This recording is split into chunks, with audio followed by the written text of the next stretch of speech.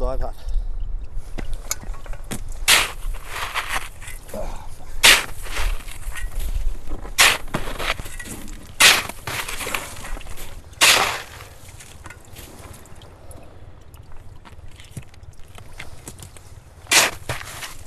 Oh God, you'd reckon my valet would have taken care of this for me.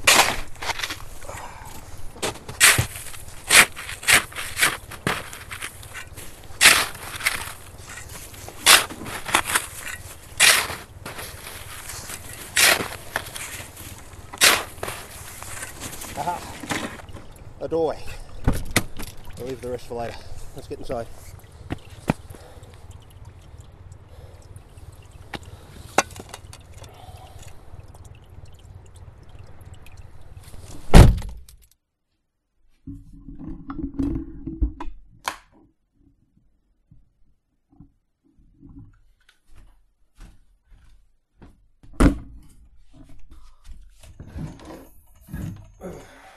Just a minute. I'll get the diesel stove lit and we'll take the edge off. Well, it's more than edge. It's the hard boundary between liquid and solid water that water-filled animals are always banging on about. So it might be some time before I can touch anything here that's not made of iron. Fortunately, the diesel stove is made of iron.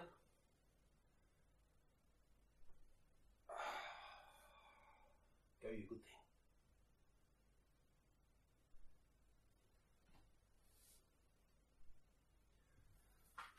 Though the cold does offer the advantage that I can blame any pronunciation flubs on numb lips. As I'm going down on the stove, I'll take the opportunity to extemporise on the confluence between iced coffee and citation needed. I gave shouts out to the crews behind Cognitive Dissonance and The Scathing Atheist in early episodes of Iced Coffee. Bollocks.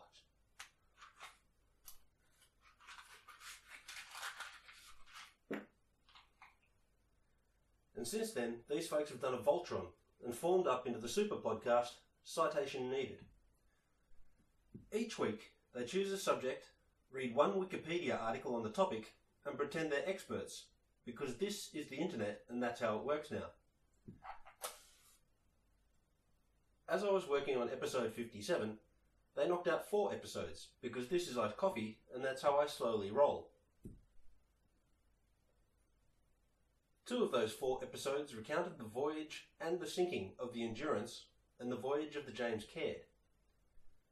I know that Cecil and Tom know about my series and my southern peregrinations because I sent them pictures of me listening to and wearing merchandise deriving from Cognitive Dissonance during my first contract with Mr. Black. But I think the confluence is pure coincidence, and a happy one at that. The interstitial advertisement for Cold Cocked, starring Marky Mark, is one of the funniest things I've heard in a long time. And if "get out there and punch that ice in the balls" doesn't become a catchphrase in my circle, it won't be for want of me saying it at every opportune moment. Episodes 46 and 47 of Citation Needed is what you need if you want the funnier, faster-paced recounting of what's taken me 4 episodes so far and still isn't over. Links at the blog and the Facebook page.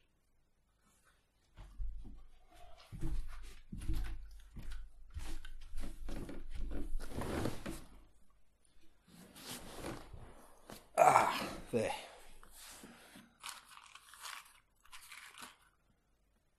I'll be keeping an eye on that as it gets going. You can't open the valve wide from a cold start. There's not much we bring to Antarctica that likes going full throttle from the get-go, and in matters that involve you either burning alive or freezing to death, I follow the instructions carefully.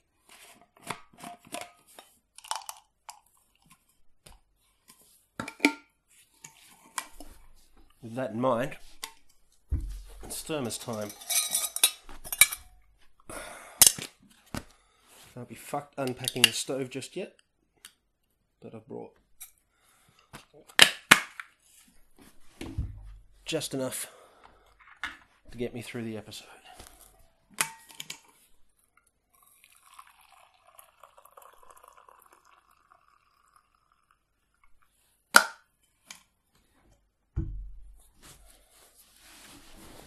Strap yourselves in, let's go. Back to the action out on the sea ice a century and a bit ago. On the 8th of April, the floe cracked beneath the James Caird and the camp, cramped into the remaining solid ice, a triangle about 100 yards on a side. A leopard seal that hauled out onto the floe became a 1,000-pound windfall for the crew after Wild felled it with a single shot from his rifle, raising spirits a bit in an otherwise dire situation. In the afternoon, Wild gave the local smokers a treat, lighting a match, from which tapers of tarred rope served to light the cigarettes and pipes of the eager crowd thronging him in this interlude without the consistent service of the blubber stove, the appetite-suppressant properties of nicotine serving its only useful purpose. The men slept fully clothed, ready to launch the boats at a moment's notice. Another leopard seal hauled out on the ice as the men toasted McLeod's 49th birthday. Flapping his arms like a penguin, McLeod did his best to entice the animal further onto the floe. Whether the seal was buying the act or just trying to eat a monkey, it followed him far enough that Wild could perform another one-shot wonder, and another large cache of meat joined the larder. Leopard seal was deemed far less palatable than dog, but still better than going hungry. On the 9th, the order came to break camp and stand by the boats. Shackleton divided the crew into the boats based on a careful assessment of who would complement whom well, and who would help negate the less helpful aspects of whom too. In addition to his most trusted confidant, Frank Wild, Shackleton's crew in the James Caird comprised McCarthy, Green, Vincent, McNeish, and the scientists Wordie, James, Hussey, and Clark. As already mentioned, Shackleton liked to keep Hurley close to him because he considered the younger man's independence and charisma a potential source of discord under his leadership. The trouble McNeish caused on the march earned his thwart close to the boss, where he couldn't run up any further trouble as a barrack room lawyer, and Shackleton didn't trust Vincent to continue forswearing his bullying ways if not closely supervised. Hudson was placed in charge of the Stankin Wills, with Tom Crean at his right hand. Worsley commanded the Dudley Docker, with Greenstreet as his second. Green prepared a last hot meal on the camp blubber stove. At 1:30, Shackleton gave the order to launch, and the three boats, not heavily laden but definitely bulking out with their voluminous cargo of sleeping bags, stores and personal kit, carried the crews clear of the floe that was once Patience Camp. The heavy swell smashed ice against itself, and the boat crews had to box clever to keep themselves clear of disaster, picking their moments to chance each lead that might close up and sink them if they got their timing wrong. At nightfall, the crews drew up onto the largest, most solid floe they could find, and killed the seal, lolling unconcernedly thereon for the pot and the stove. Close to midnight, the uneasy Shackleton stalked the ice, checking what he could to ensure the safety of his men. He was approaching the night watchman to advise close attentiveness to cracks, when a particularly large wave passed under the floe. With its weight unevenly distributed on either side of the wave's crest, the floe cracked in two directly below the sailor's tent. Holness and Howe went into the water in their sleeping bags. Howe clambered clear on his own, but Holness struggled. The sleepless boss, being on hand, grabbed the corner of the helpless man's sleeping bag and hauled the whole soggy mass onto the new floe edge shortly before another wave slammed the two halves together with a force that would have killed Holness in short order. Hudson offered Holness dry clothes, but the sailor kept true to maritime stereotypes by expressing more concern about the loss of his tobacco stash. Shackleton allowed an issue from the sledging rations to the cold, weary men huddled around the portable blubber stove that Hurley fabricated for the boat journey, listening to the gnashing of the ice and the spouting of killer whales working the newly opened leads. His companions kept Holness upright and moving on the ice through the night to prevent him succumbing to hypothermia after his drubbing. The boats launched again at 8 the next morning. The rowers, out of practice and weak with the cold and their nutritional deficiencies, working them between the floes under winds that occasionally rose to gale force. With little to no carbohydrate in their diet for the past month, the work exhausted the rowers quickly, and the Stancomb Wills, lacking much sail, consistently fell behind, necessitating the James Caird and the Dudley Docker ease sheets to keep within effective communications distance. When the boats finally reached the ice edge, the long-awaited freedom from their entrapment posed its own threats. The large sea running out in the open waters caused seasickness in many, including some of the experienced seamen, it being 16 months since they'd worked open waters. The risk of a boat being swamped beyond the possibility of being bailed out again forced the small armada to take refuge among the ice they'd been trying to escape. An often overlooked corollary of prisons is that they protect the inmates from the outside world as much as fulfilling their design purpose of protecting the outside world from the inmates, and the ice that so long held the Weddell Sea Party prisoners now served to protect them. The men camped on a circular floe of some 20 yards diameter, but the growing swell precluded any attempt to leave the ice the following day. The next night, only Green alighted onto the ice, heating milk for everyone on the blubber stove while the men prepared for the new misery of trying to sleep in the boats. It rained, no one finding any pleasure in the novelty of water falling from the sky in something other than frozen form. Seasick, wet through, and unable to sleep, the men spent the night watching killer whales circle their craft, and of all that they lived through, this was the most singularly horrifying period for many of those whose records remain available to us. The galley was landed in the morning, and Green once more provided the warming milk that kept the men alive in body, if somewhat at a low ebb in spirits. The sun shone on them the following day, but the noon sextant shot disallowed brought bad news. They'd gained no ground since launching the boats. All their efforts were nulled by currents that summed against their wind and oar-mediated vectors to result in their lying 30 miles east and 11 miles south of Patience Camp. This placed King George Island and accompanying access to Deception Island and any whalers operating out of its caldera out of reach. The series of course changes that favoured peninsular and more westerly South Shetland Island destinations, made at various points as currents and winds worked their vagaries on the boats, came to an end. Elephant Island became the only possible goal. That night, unable to find a floe on which to camp, the boats lay in line astern, moored in the lee of an iceberg. Rough conditions forced Shackleton to cast the boats adrift later that night, the soaked men huddling together miserably as the sea around them began to refreeze under the influence of a cold snap. Looking at his shivering, salt-reddened men, Shackleton realised they'd reached a crisis point, and gave the order to make all speed to Elephant Island. Fortunately, the wind shifted into the southeast, and the boats made good speed, though a careful watch and fending off of ice proved necessary to prevent damage to these last wooden remnants of a once impressive showcase of the shipwright's arts. With no water and many of the crew seasick, everyone was doing it pretty tough, but the mob in the Stancomb Wills, the only boat without McNeish's raised gunnels, copped it extra hard. Hudson's exertions and abrasions aggravated an abscess at the base of his spine, and the pain, and unrecognised until later the bone necrosis caused by the byproducts of the abscess, prevented the officer fulfilling his duties effectively. Tom Crean took over command of the smallest and least seaworthy boat.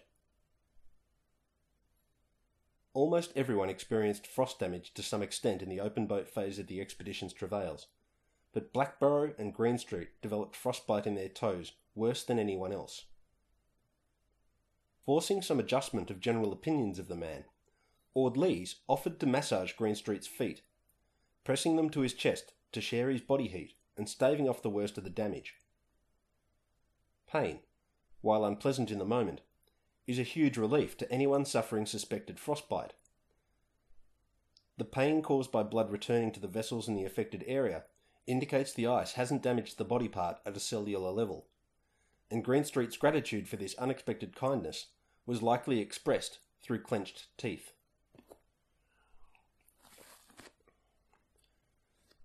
Sheathed in ice, knee-deep in water, soaked through, seasick and shitting himself from the all-meat diet, much of it uncooked in recent days.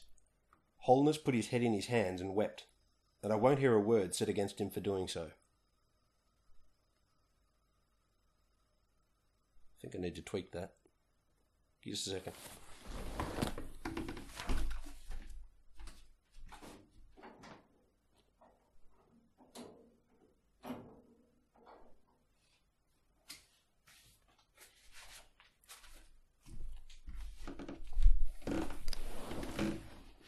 Gradually putting out a bit of heat.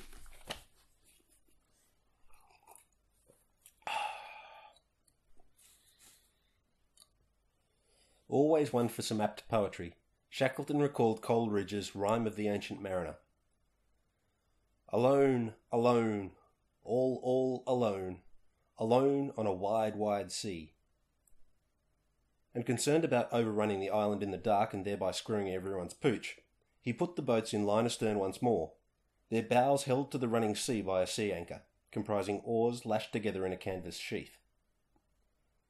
For the first time, Shackleton felt uncertainty about his entire crew making it through the night, as the desperately thirsty, weakened men received one stinging lashing of salt spray after another, as the boats tossed on the waves. Ord Lees, the only man with a complete set of waterproofs, for some reason, was one of the few to get any sleep. If anything could match the misery recounted at the crisis point of Cherry Garrard's worst journey in the world, this night on the water was it. Dawn broke to calmer waters and everyone still alive, though at least 6 men were delirious and useless for the tasks at hand, and another 6, while compos mentos, weren't able to raise themselves to aid in working the boats. Everyone was desperately thirsty, covered in saltwater boils from their sustained immersion, and chafed by salt-encrusted clothing. Blistered hands on out-of-condition arms could barely work the oars.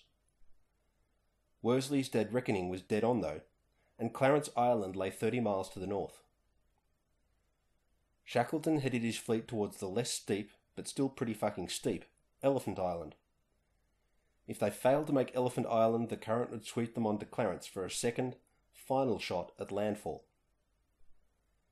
As the day came to a close, they lay 10 miles from Elephant Island, but couldn't make headway against a tidal current.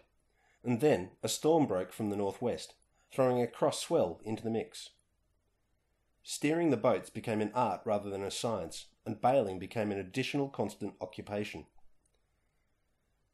Greenstreet had to light a match under an ad hoc canvas shelter, so Worsley could read the compass by which to hold the Dudley Docker's head to the correct heading in the darkness. They began splitting the matches in half to double the number of readings they could make with the brief flare provided by the remaining stock. Having not slept for 3.5 days, Worsley began to nod off at the helm. Greenstreet replaced him on the tiller, but the captain's body was cramped up in a sitting position, and several crewmates had to massage his limbs to help him slowly unbend his back that he might lie down and get some sleep. Throughout the boat journey, Worsley's focus, navigational prowess, and skill in handling the small boat saw a sea change in the way his crewmates perceived him.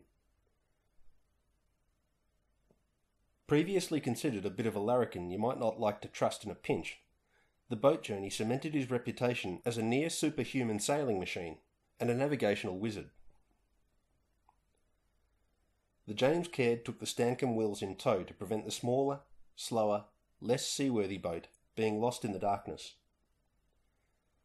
A man, I don't know which one, went overboard, but his companions retrieved him before the boat left him behind. Shackleton, brushing against Vincent, felt something hard in the man's breast pocket, and on investigation found the gold watch he'd discarded on the ice at Dump Camp. Shackleton had turned a blind eye to some breaches of the 2-pound rule when a contraband tin or pouch of tobacco was thought to benefit the morale or bodily health of the crew, but this personal gain arising out of his own personal loss, thwarting as it did his example of sacrifice to the common good, incensed him. "No, by God, you shall not have it," he yelled as he threw it to the waves. The Dudley Docker was lost to sight in the snow, and when the sky cleared, No one in the Caird or the Wills could re-sight her. Thinking he'd lost an entire boatload of his men to the sea, Shackleton recorded this as the lowest ebb of the entire expedition. At dawn, the James Caird and the Stancomb Wills neared Elephant Island, and Shackleton selected a gap in the mountainous shore to serve as a landing place.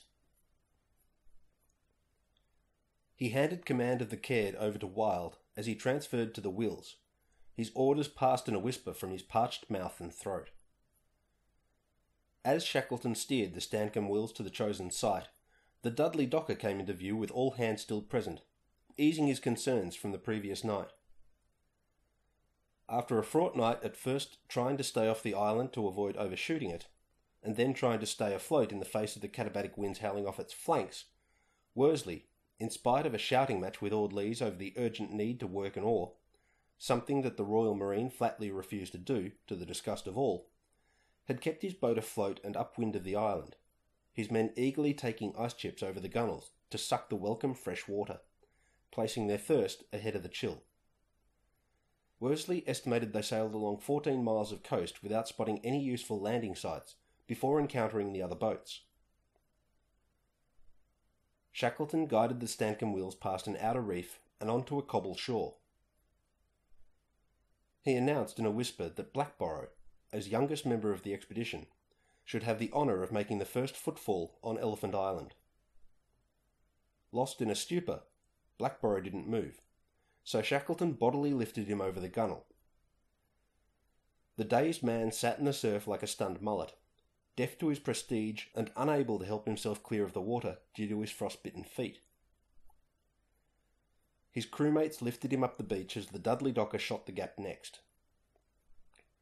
The James Caird, too low in the water to make the landing, required relayed unloading by the Docker before she was light enough to come up the shore. Rickenson collapsed during the landing and joined the frostbitten Blackborrow and Greenstreet on the sick list with a suspected heart attack. Men reacted to their first landfall since South Georgia in a wide range of ways. Frank Hurley drew out his pocket Kodak and documented the landings. Some men lay on the stones and filled their pockets with them, poured them over themselves in a celebration of terra firma after so long on floating ice. Green took an axe and killed 10 seals in a flurried mixture of hunting party and expression of maddened grief at what the Southern Ocean put them through. Wordie began geologizing. Hudson and Blackborrow could barely understand that they were ashore. With Green temporarily off his head, Shackleton oversaw the setting up of the portable blubber stove and cooking the first proper feed since Patience Camp 7 days earlier. Bakewell later recalled being too happy to sleep. Arriving at the island after so long in so marginal a situation felt like winning a lottery, and many men, simply elated, stood up around the stove to the small hours of the morning, drinking hot milk and eating of the surfeit seal steaks generated by Green's axemanship immediately after landing. In the morning, a closer inspection of the small beach showed the high tide marks that precluded the expedition staying there long. Ord Lees and Wordie climbed the scree slopes behind the beach to examine what lay inland, and Wild took Crean, McCarthy, Vincent and Marston in the Dudley Docker to seek a better camp further along the coast. The climbers only found further peaks to the inland, and figured that most of the crew couldn't reach what plateau they'd encountered, even if the decision on a permanent campsite fell to the hills above the landing site at Cape Valentine. Fortunately, the Docker returned with good news about a campsite 7 miles further along the coast. They loaded the boats on the following morning, the 17th of April, and launched almost straight into the teeth of a gale.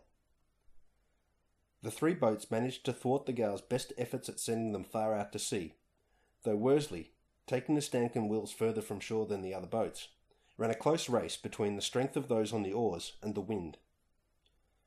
Greenstreet, lacking gloves, formed blisters on his hands from the rowing, and the fluid in these blisters froze, causing him immense pain as he continued trying to pull his weight. Worsley swapped him out, and with his fresh arms on the task he set a cracking pace that just managed to bring the boat to shore. Shackleton's men came ashore at a black gravel beach on a headland they named Cape Wild. Nowhere near recovered from their 7 days in the boats that got them to Elephant Island, these last 7 fraught miles stole what energy the still functioning men possessed. Blackborrow was largely unresponsive. Hudson's spinal abscess put him completely out of action, and Rickinson's heart condition left him too weak to put in at the oars. But these worst cases weren't the only casualties. Many of the men, Green among them, moved about as barely coherent zombies, and the able-bodied had to do multiple duties, unloading the boats, preparing a meal, and getting the tents up. The tent sites chosen as far as possible above the apparent high tide line.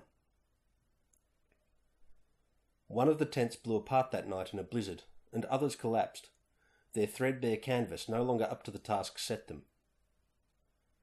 The Dudley Docker, a heavy boat, was blown around the beach, but was, fortunately, not damaged or lost to the sea, as occurred with the longboat at Cape Denison during Mawson's AAE. Some precious cooking pots and a bag of spare blankets did get blown into the sea, and the lesson rang out loud.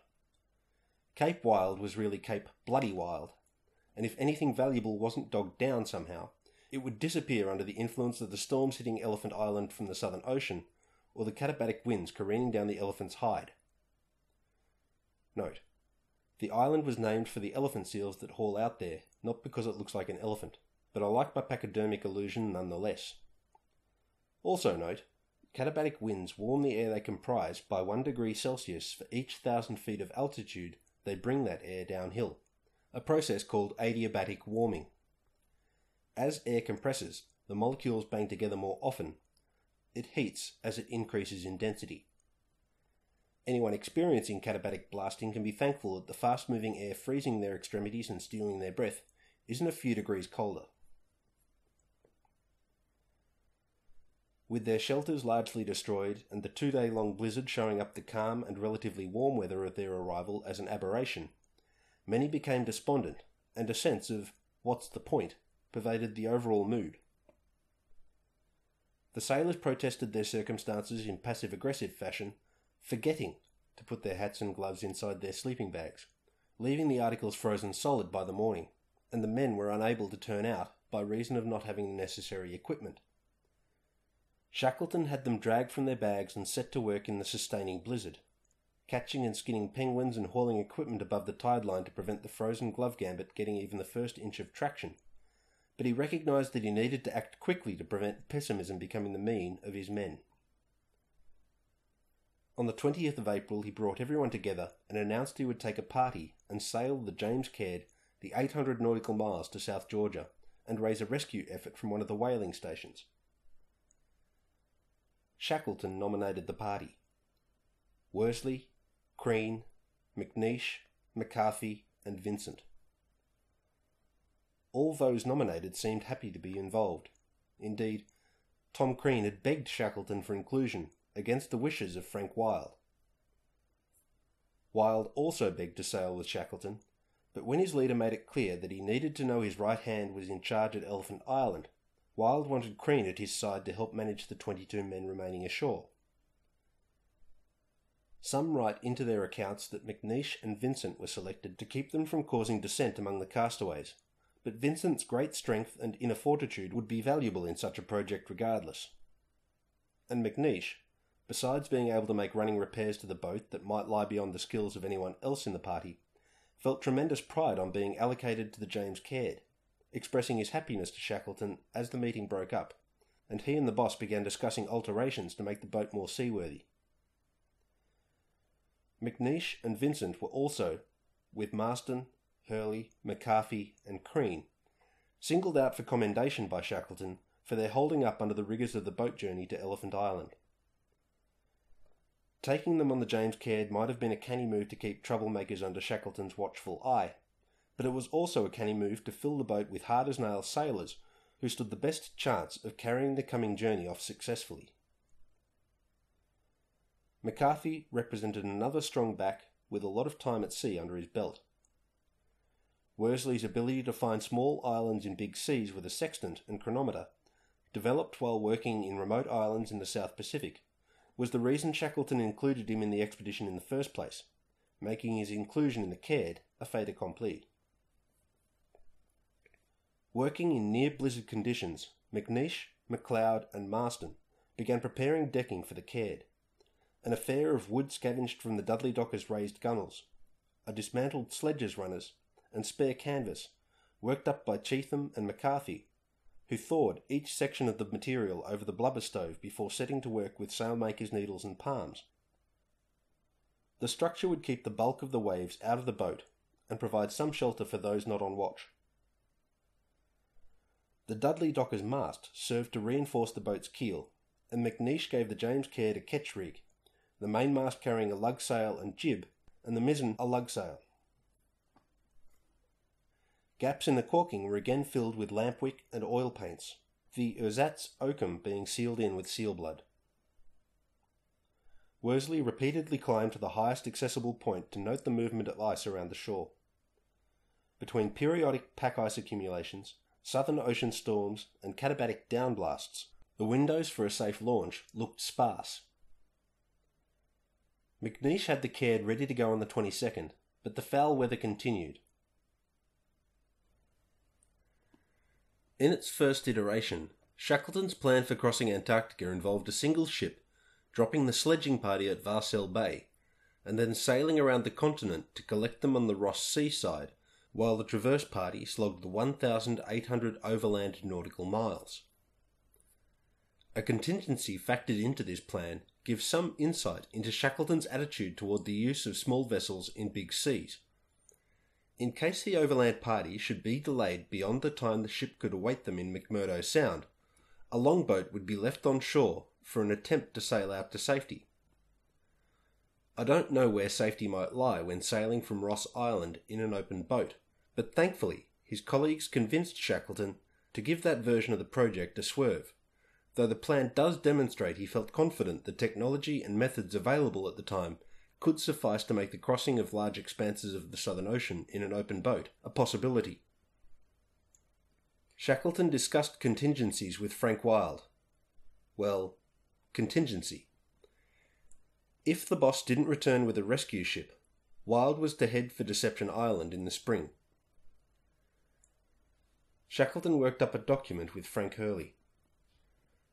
To whom this may concern, viz. My executors assigns, etc.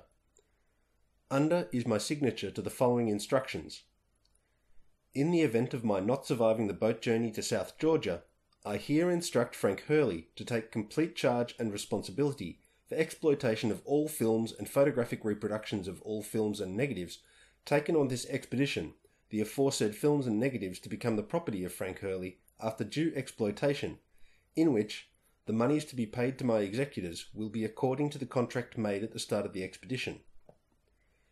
The exploitation expires after a lapse of 18 months from the date of first public display. I bequeath the big binoculars to Frank Hurley. E. H. Shackleton. Not an especially mood-lifting document to have to sign, but also not an especially appealing scenario to contemplate for the party potentially remaining marooned on Elephant Island, their location unknown to the outside world. Shackleton's orders to Frank Wild resound with a confidence I doubt either man put much stock in. Dear Sir, in the event of my not surviving the boat journey to South Georgia, you will do your best for the rescue of the party. You are in full command from the time the boat leaves this island, and all hands are under your orders. On your return to England, you are to communicate with the committee. I wish you, Lees, and Hurley to write the book. You watch for my interests. In another letter you will find the terms as agreed for lecturing, you to do England, Great Britain and Continent, Hurley the USA. I have every confidence in you and always have had. May God prosper your work and your life. You can convey my love to my people and say I tried my best. Yours sincerely, E. H. Shackleton. Facing the reality of a small boat on a large ocean, Shackleton must have had his doubts, but between the seaworthiness of the James Caird and the short distance, relative to the distance required to reach anything approaching safety out of McMurdo Sound, his chance was as good as it was ever going to get. 2,000 pounds of ballast, 1,500 pounds in shingle packed in bags made from blankets, and 500 pound in cobbles, went into the boat to keep it sitting low and thereby reducing the risk of it being turned turtle by large waves. Worsley thought the weight excessive, but the resulting freeboard was deemed good once the loaded boat sat on the water. The James Caird carried 4 weeks of food for the 6 men, 2 barrels of water and a load of ice, blubber and a stove on which to burn it, and some rendered seal oil to cast on the water to prevent waves breaking around the boat if the weather cut up really rough. Worsley gathered his navigation materials, those charts and maps he salvaged from the Endurance, his and Hudson's sextants, a prismatic compass, and the last remaining chronometer. Where James Cook sailed with a single Kendall instrument for assessment, and Weddell carried 3 chronometers, the cost of the instruments causing his financial troubles that saw him do a bunk on the eve of his getting a significant gong, the Endurance carried 27 chronometers when it first left Plymouth. It's testament to the boon Harris's invention proved for navigation, and an emergent property of the cost per unit falling as production scales up, that the expedition carried so many pocket-sized timepieces that would work reliably under the accelerations experienced while at sea, but only the one remained in working order after the tribulations in the Weddell Sea. Worsley's piece, carried in its box on a string around his neck, offered the only means to make sense of the information deriving from a sextant. If the James Caird foundered and rescue never came, Hudson would have to navigate the Elephant Island party out by dead reckoning alone. The winds eased on the 24th, and the James Caird returned to the water under sunny skies and still air. Worsley used the known location of Cape Wild as the starting point from which to take a shot with the sextant to solve for time rather than location, and thereby to calibrate his chronometer, finding the instrument hearteningly accurate. Launching the heavily laden James Caird required all hands and much swearing. Vincent and McNeish took a spill in the shallows as the Caird left the beach, the boat rolling viciously against its top-heavy loading during launch, all the men being topside at the time. Cursing as sailors can, they waded ashore. Once afloat and ballasted, the James Caird was navigated through the fringing rocky reefs, and the Stancomb Wills shuttled the provisions, equipment and remaining ballast and the soggy McNeish and Vincent out from the beach. Worsley guided the small boat through a channel in the pack ice and gained open water by nightfall. The destination, South Georgia, lay to the northeast. Not the nearest landfall, as the crow flies, but given the prevailing westerlies, it made more sense than beating endlessly to windward. The size of the island posed a problem, though.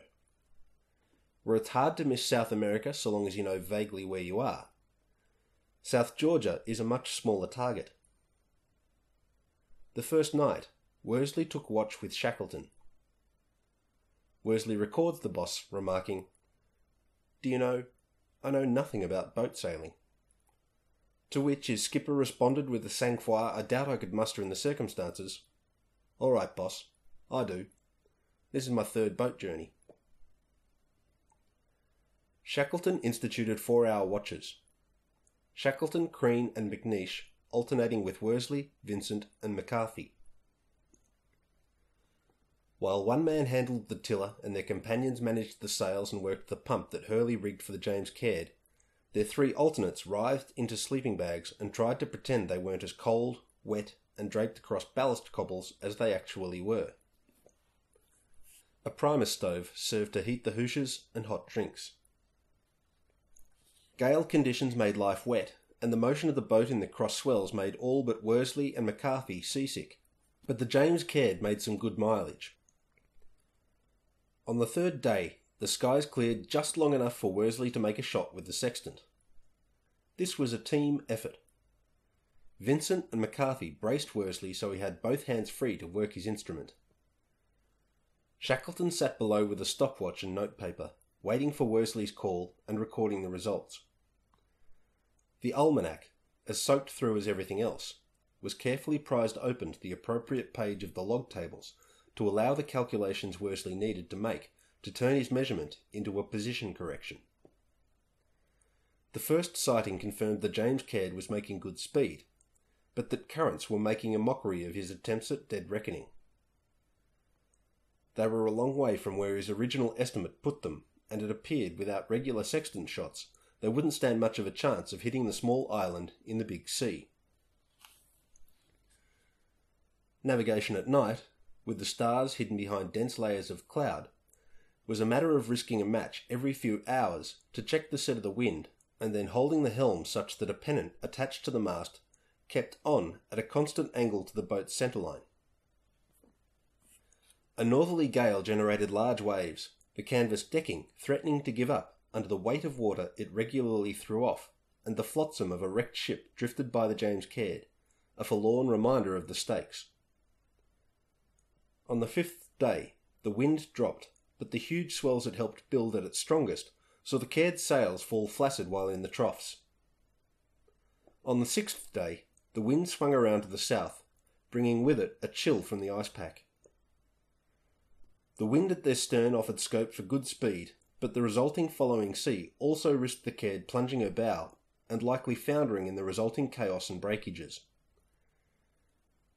Worsley put the Caird's head to wind under the sea anchor, and they hove to for the duration.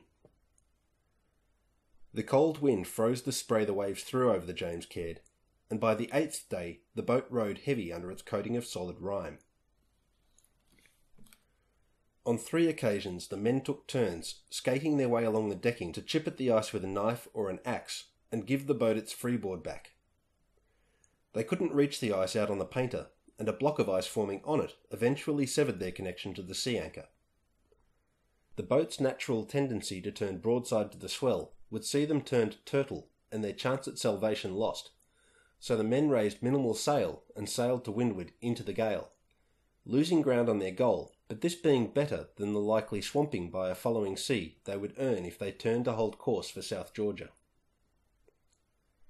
Worsley describes trying to rest below decks as an interminable fight to remain still, any movement causing new contact with frozen garments or surfaces. The men were soaked and covered in saltwater boils and chafing, and the misery appeared to hold no end. The primus stove provided the only respite, meals served every 4 hours, and hot milk prepared any time Shackleton noticed someone reaching the end of their tether. It's one of the things I admire most about Shackleton, that in this moment he never singled anyone out as warranting the special treatment. He just spotted the problem and curtailed it with a call for another round of milk for all hands. Singling anyone out might have made an individual despondent about their state, and it's his intuitively sound leadership in this crisis moment that makes Shackleton different to someone like Stephenson, whose first and last instincts seem to have served himself alone. The blubber oil, slated for calming troubled waters, was consumed during the gale as a bulwark against the cold. As Worsley noted in his account, Shackleton's boat journey, the oil was only ever good for 1 gale in the 10 days of gales they experienced. It likely served them better in their bellies than around their boat. McNeish's diary ends around this time, and given that he'd never adhered to that maxim that if you can't say something nice, don't say anything at all, it reads to me as though the miserable conditions wore him down to the point that living was all he had the energy for. Accounts of the voyage write of Vincent reaching a state of distraction that reminds me of Taffy Evans' mental state on the trek north from the pole, and I think it likely he came closest to death of those aboard the James Caird. Crean and Shackleton, long bound by shared experiences, seem to have buoyed each other along with the affectionate griping of an old married couple. Worsley wrote with admiration of McCarthy's irrepressible optimism, but for me, it's Worsley who shines most in the voyage of the James Caird. Accustomed to small vessels in big seas, he reads as calm and confident in spite of the miserable conditions and the odds stacked against success. This might be hindsight bias. It might be that every skipper facing similar circumstances felt similar confidence and went about their tasks with similar aplomb, but that we don't know their stories because they and everyone with them died horribly. But we know what we know, and I admire Frank Worsley for the stoic competence he brought to the party. While far from comfortable, He was experiencing the sort of great adventure he went to sea for, and skippering the James Caird was, to use a figurative phrase literally, but for the hardware at hand, right in his wheelhouse.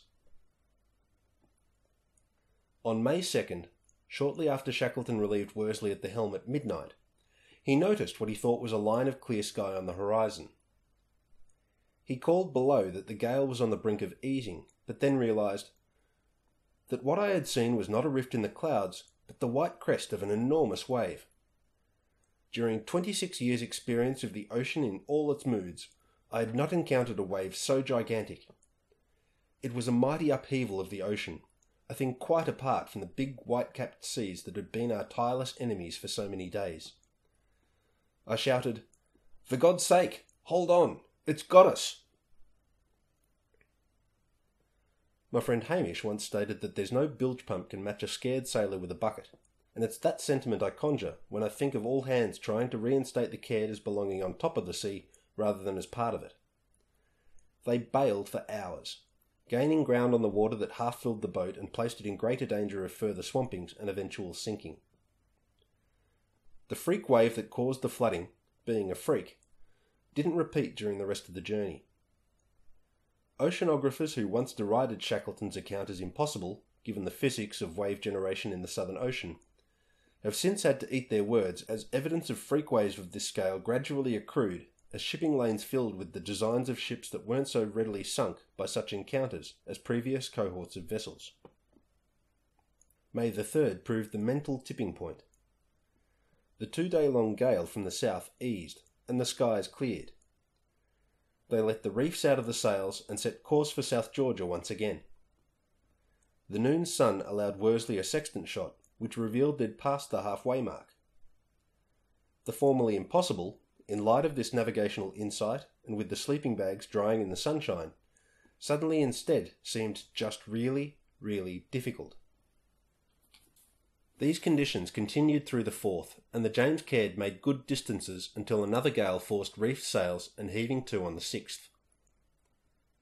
One of the water casks proved tainted with seawater, the brackish result being too salty for consumption, and the thirst that had afflicted everyone during their escape from the sea ice joined the men once more.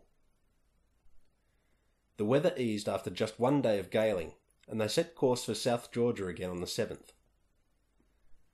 As they neared their goal, Worsley became increasingly concerned with the accuracy of his navigation.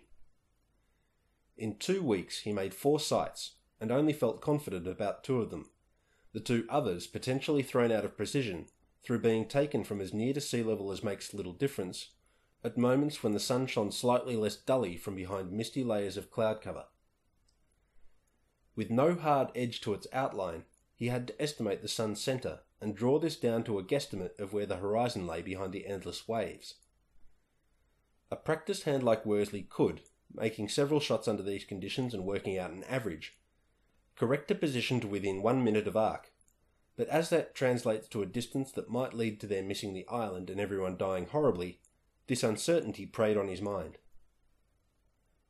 While approximately 8 nautical miles from South Georgia, he informed the boss that with the compounding factors at play, he couldn't be certain of their position to within 10 nautical miles. They decided to aim for the west coast of South Georgia. While they wouldn't find anyone there, it offered more scope to hit land if Worsley's most pessimistic estimate of his navigational accuracy played out. A piece of kelp drifted past, offering heartening reassurance that they were nearing land. Cape pigeons appeared the following day, their habit of remaining near land reinforcing the kelp's message. Then cormorants turned up, and being crap at flying, these rarely make it more than a dozen nautical miles from land. At midday on the 8th, McCarthy sighted land, a mountain peak, peaking above the horizon briefly as the boat rode high on a wave. Cape Demidov lay only 10 miles away, and exactly where Worsley's calculations placed it, in spite of his misgivings about compounding systematic errors throwing out his work. With the whaling stations lying 150 nautical miles sailing in uncertain winds away, and all hands suffering from thirst first and foremost, and a wide variety of other sailors' maladies, 2nd, 3rd and 4th, the James Caird needed to be gotten ashore. The saltwater boils and chafing get a mention in many accounts, but no one ever brings up prickly heat. So I'm doing so here, based on empirical evidence deriving from experiments performed on myself.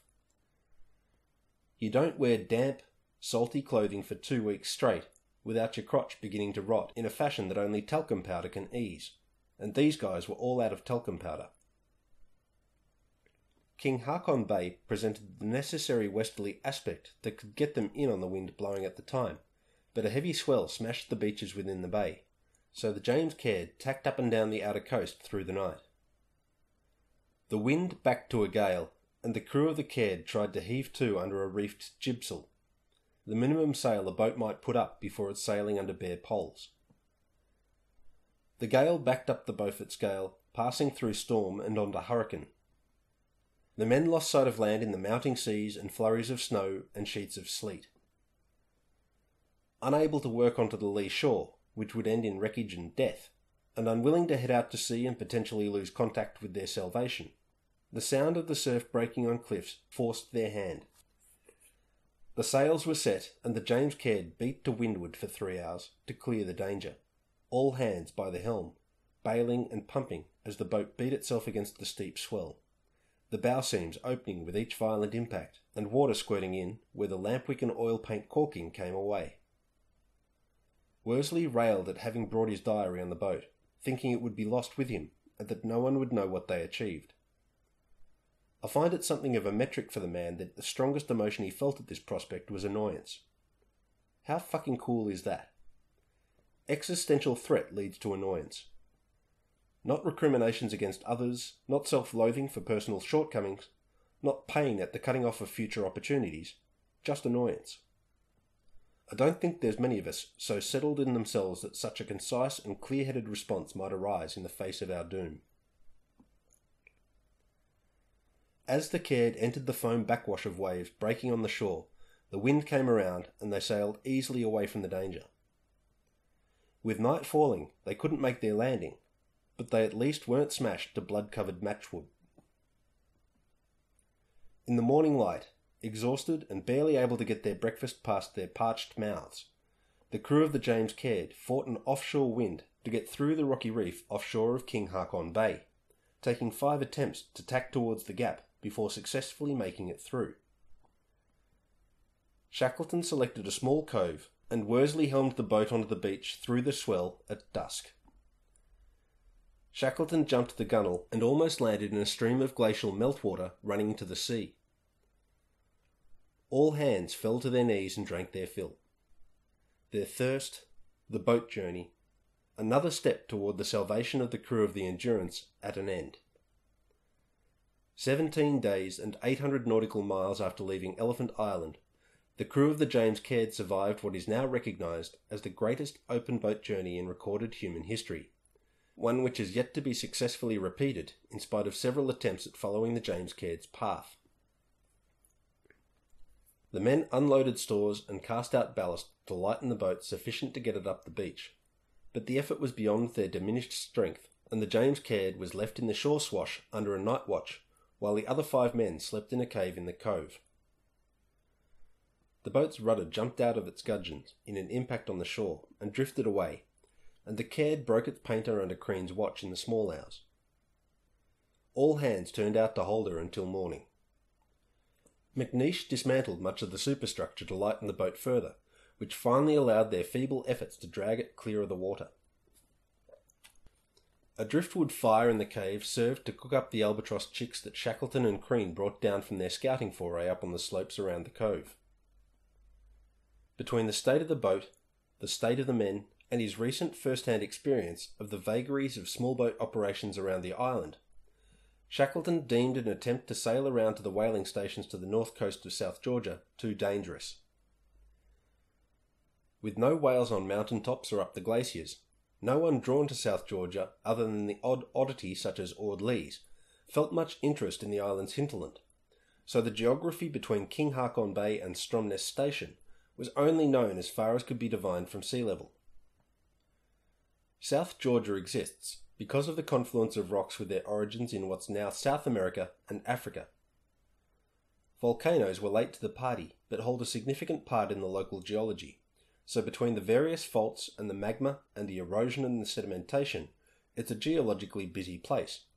So much so that when James Waddell set up a mercury bath to act as an artificial horizon on which to make a shot with his sextant, he found the task impossible because the fluid wouldn't settle, the constant earth tremors causing ripples that prevented an accurate sighting of the reflected disk of the sun.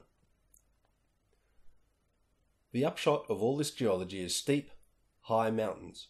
And because these steep, high mountains lie in the path of very wet, very strong, very cold winds, the whole lot's covered in snow year round, and large, crevasse-riddled glaciers carve out deep valleys all over the shop, 2 of them effectively cutting the island in half with an unbroken chain of ice. And we'll hear more about this feature of South Georgia and its ecological implications when I interview Pat Lurcock about the rat eradication program he's taken part in over the past 10 years. What was known from sea level is that while heading overland to the whaling stations did constitute a shortcut in terms of distance and precluded the risks involved in putting the James Caird to sea once more, it didn't constitute an easy option. Shackleton afforded his men 4 days' recovery. No one worked themselves hard, but McNeish and McCarthy repaired the boat, and Shackleton, Worsley and Crean scouted the land and brought home the feathery bacon, which McNeish, having restarted his diary, recounts as very good eating contrasted with the seal and penguin currently sustaining those on Elephant Island. Vincent, the worst affected by the boat journey, collected driftwood for the fire. On the 14th, the boat's rudder drifted up the shore on the tide, saving McNeish having to cannibalise other boaty bits to jury-rig an alternate for the essential steering gear. On the 15th of May, they launched the Caird and took themselves further up King Haakon Bay, landing on a sandy beach occupied by thousands of elephant seals, one of which they killed and ate after dragging the boat ashore and turning it turtle as a shelter. Propped up on stones and lined with insulating turf, this became the Dickensianly named Peggotty Camp, serving to protect them from the 3-day snowstorm that set in shortly after their arrival. On the 16th of May, Shackleton wrote in McNeish's diary, "Sir, I am about to try and reach Husvik on the east coast of this island for relief of our party. I am leaving you in charge of this party consisting of Vincent, McCarthy and yourself. You will remain here until relief arrives. You have ample seal food which you can supplement with birds and fish according to your skill. You are left with a double-barreled gun, 50 cartridges, 40 to 50 Bovril sledging rations, 25 to 30 biscuits, 40 Steimer's nut food. You also have all the necessary equipment to support life for an indefinite period. In the event of my non-return, you would better, after winter is over, try and sail around to the east coast. The course I am making toward Husvik is east magnetic. I trust to have you relieved in a few days. Yours faithfully, E. H. Shackleton." McNeish constructed a small sledge and harnesses for hauling sleeping bags and cooking gear, but a trial run showed the terrain to be too much for such luxurious accoutrement, and the men prepared themselves for carrying the bare necessities. 3 days of sledging food per man, carried in socks, and a full primer stove, holding enough fuel for 6 cook-ups and a hoosh pot for making hooshes in, comprised their galley. Worsley's navigation suite was pared down to 2 compasses, his chronometer, and a pair of binoculars. Shoes with screws from the boat's dismantled superstructure screwed through the soles served as crampons to provide grip on the icy surfaces the party needed to cross. A 60-foot length of 3-strand rope and McNeish's adze, retasked as an ice axe, comprised their climbing gear. On the 19th, McNeish accompanied Shackleton, Worsley and Crean in the first steps of their journey.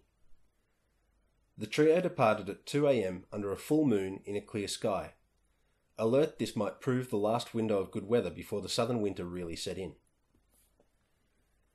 Between setting off and the dawn, a fog socked the mountains in, and the men roped together, Shackleton breaking trail and Worsley navigating by taking bearings along the rope and calling out course corrections. At the ridgeline, Shackleton spotted what he thought was a frozen lake and led the team downhill toward it, thinking the level surface might offer an easy route through the island's interior. But the morning light and the lifting fog revealed it as Possession Bay on the north coast.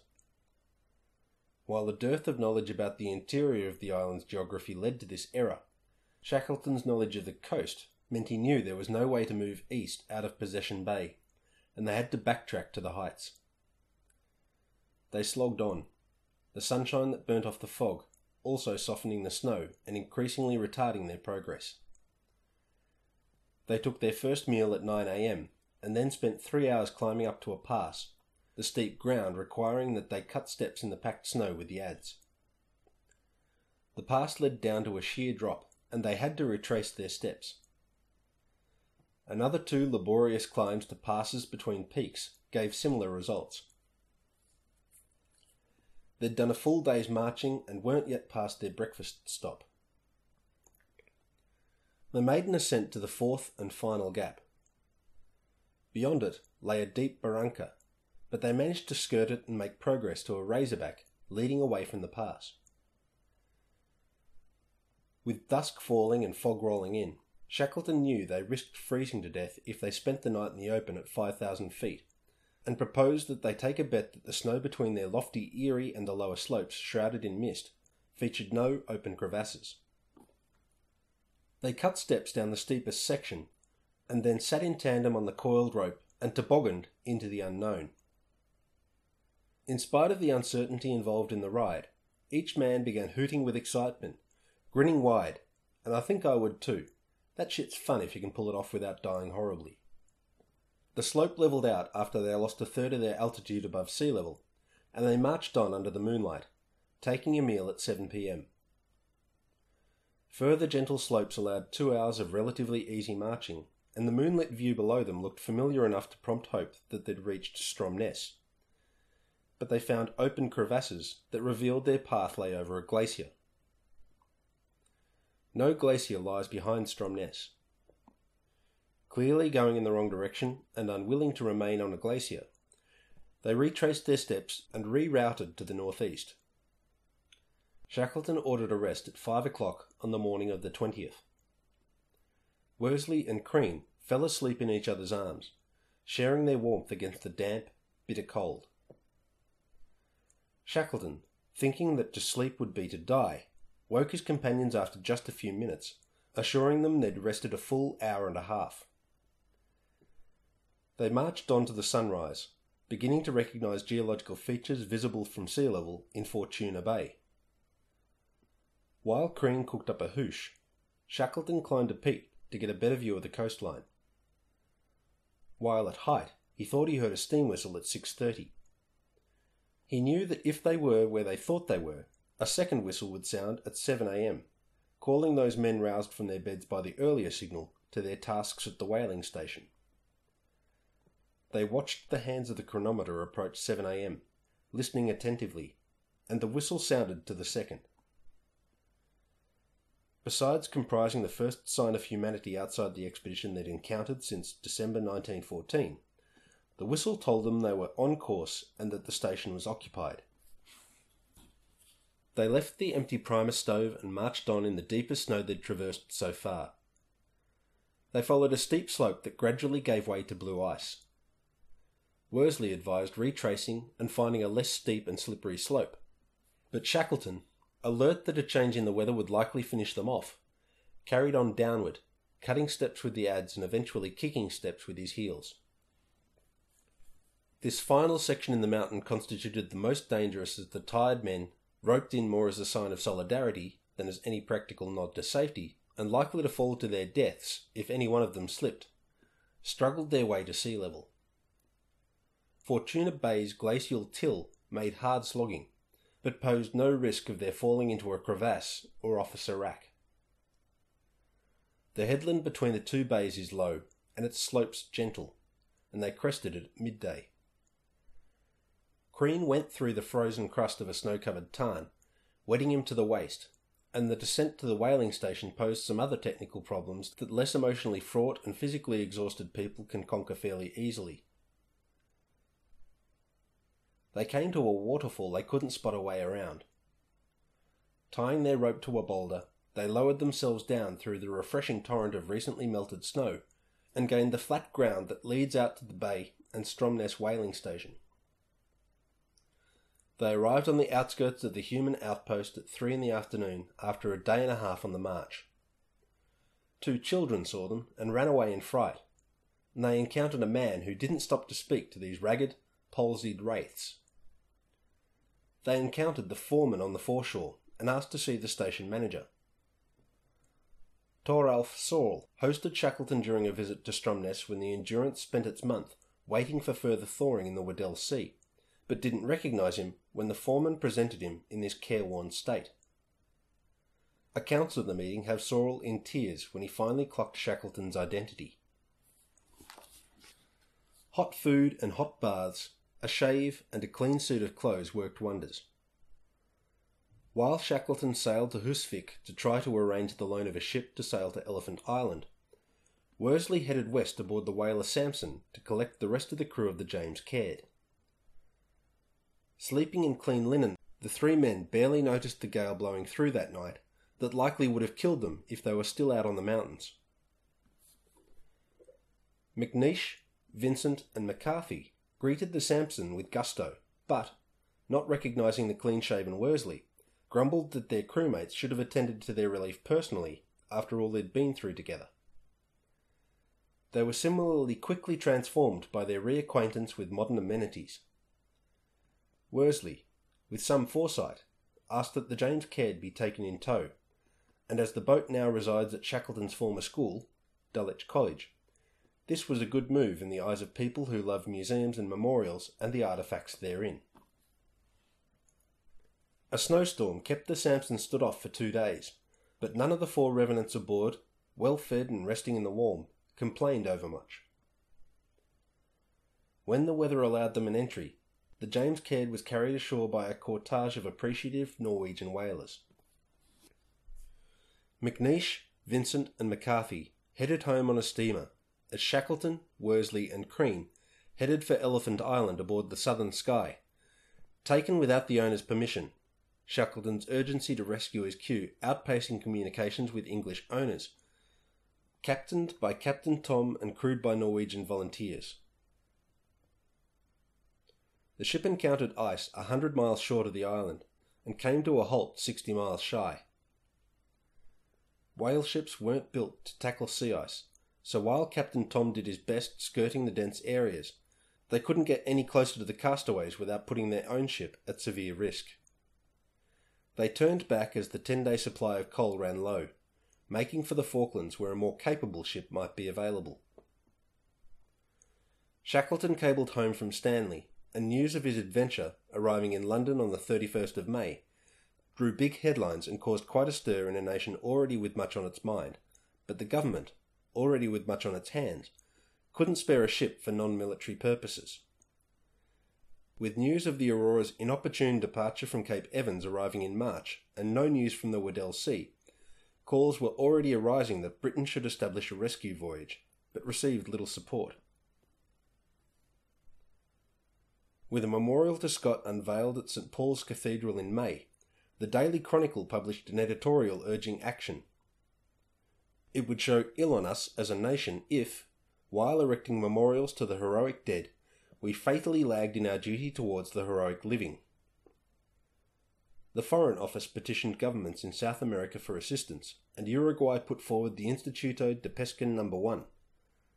This small fisheries survey vessel came to within sight of Elephant Island, but couldn't breach the girdle of ice that surrounded it, and also turned back as the dashboard warning light indicated the coal bunkers were nearly empty, arriving back at Stanley with the engine stuttering as the boilers cooled for want of a good feed. In Punta Arenas, a funding drive by the British Association resulted in the charter of a schooner, the Emma. This only reached to 100 miles of Elephant Island before bad weather forced the return to Chile. Shackleton again petitioned the Admiralty replying that the Discovery would be on site by mid-September and that Shackleton should answer to its master. The Navy, as was their habit, sought to hold full control over any rescue efforts they took part in. Shackleton felt exasperated by people playing politics while his men's lives hung in the balance. The concern and charity delivered to his cause by Norwegians and South Americans showed up the British priorities. Chile provided a volunteer naval crew and a steel lighthouse tender, the Yelcho, on a promise that Shackleton would not take the ship into the pack ice. In lieu of a more appropriate vessel, Shackleton, Worsley and Crean sailed for Elephant Island a fourth time under Captain Luis Pardo. The Yelcho steamed out of the Straits of Magellan and into a surprisingly Pacific South Atlantic. Relatively calm conditions followed them south, and no pack ice lay in wait for them at their earlier stopping points. Fog that should have seen the Yelcho heave to descended, but Shackleton, desperate that the ice not pounce on the opportunity to move in on the island again, assumed command and steamed onward, relying on Worsley's navigation that they were on the right track, and relying on luck that they should avoid colliding with ice, land, or another vessel as they blindly pushed into the fog. Both Worsley and luck came through for him, the fog lifting without incident, and the peaks of Elephant Island rising above the recently revealed horizon, exactly where Worsley predicted. So, we've got one episode of the ITAE saga to go. Cheers this episode to my Melbourne neighbours, Jenny and Brian. Jenny's the sort of person who generates a sense of community where before there was just a bunch of people. And Brian is the only person I know who's planted a forest on their own dollar and their own time. And the local wildlife and I are just two examples of the benefactees of his efforts. While I'm at it, I'll give props to Roman, because without his efforts to combat overzealous development and underhanded dumping in our district, Brian wouldn't have had anywhere to plant his trees. Take care and appreciate your coffee.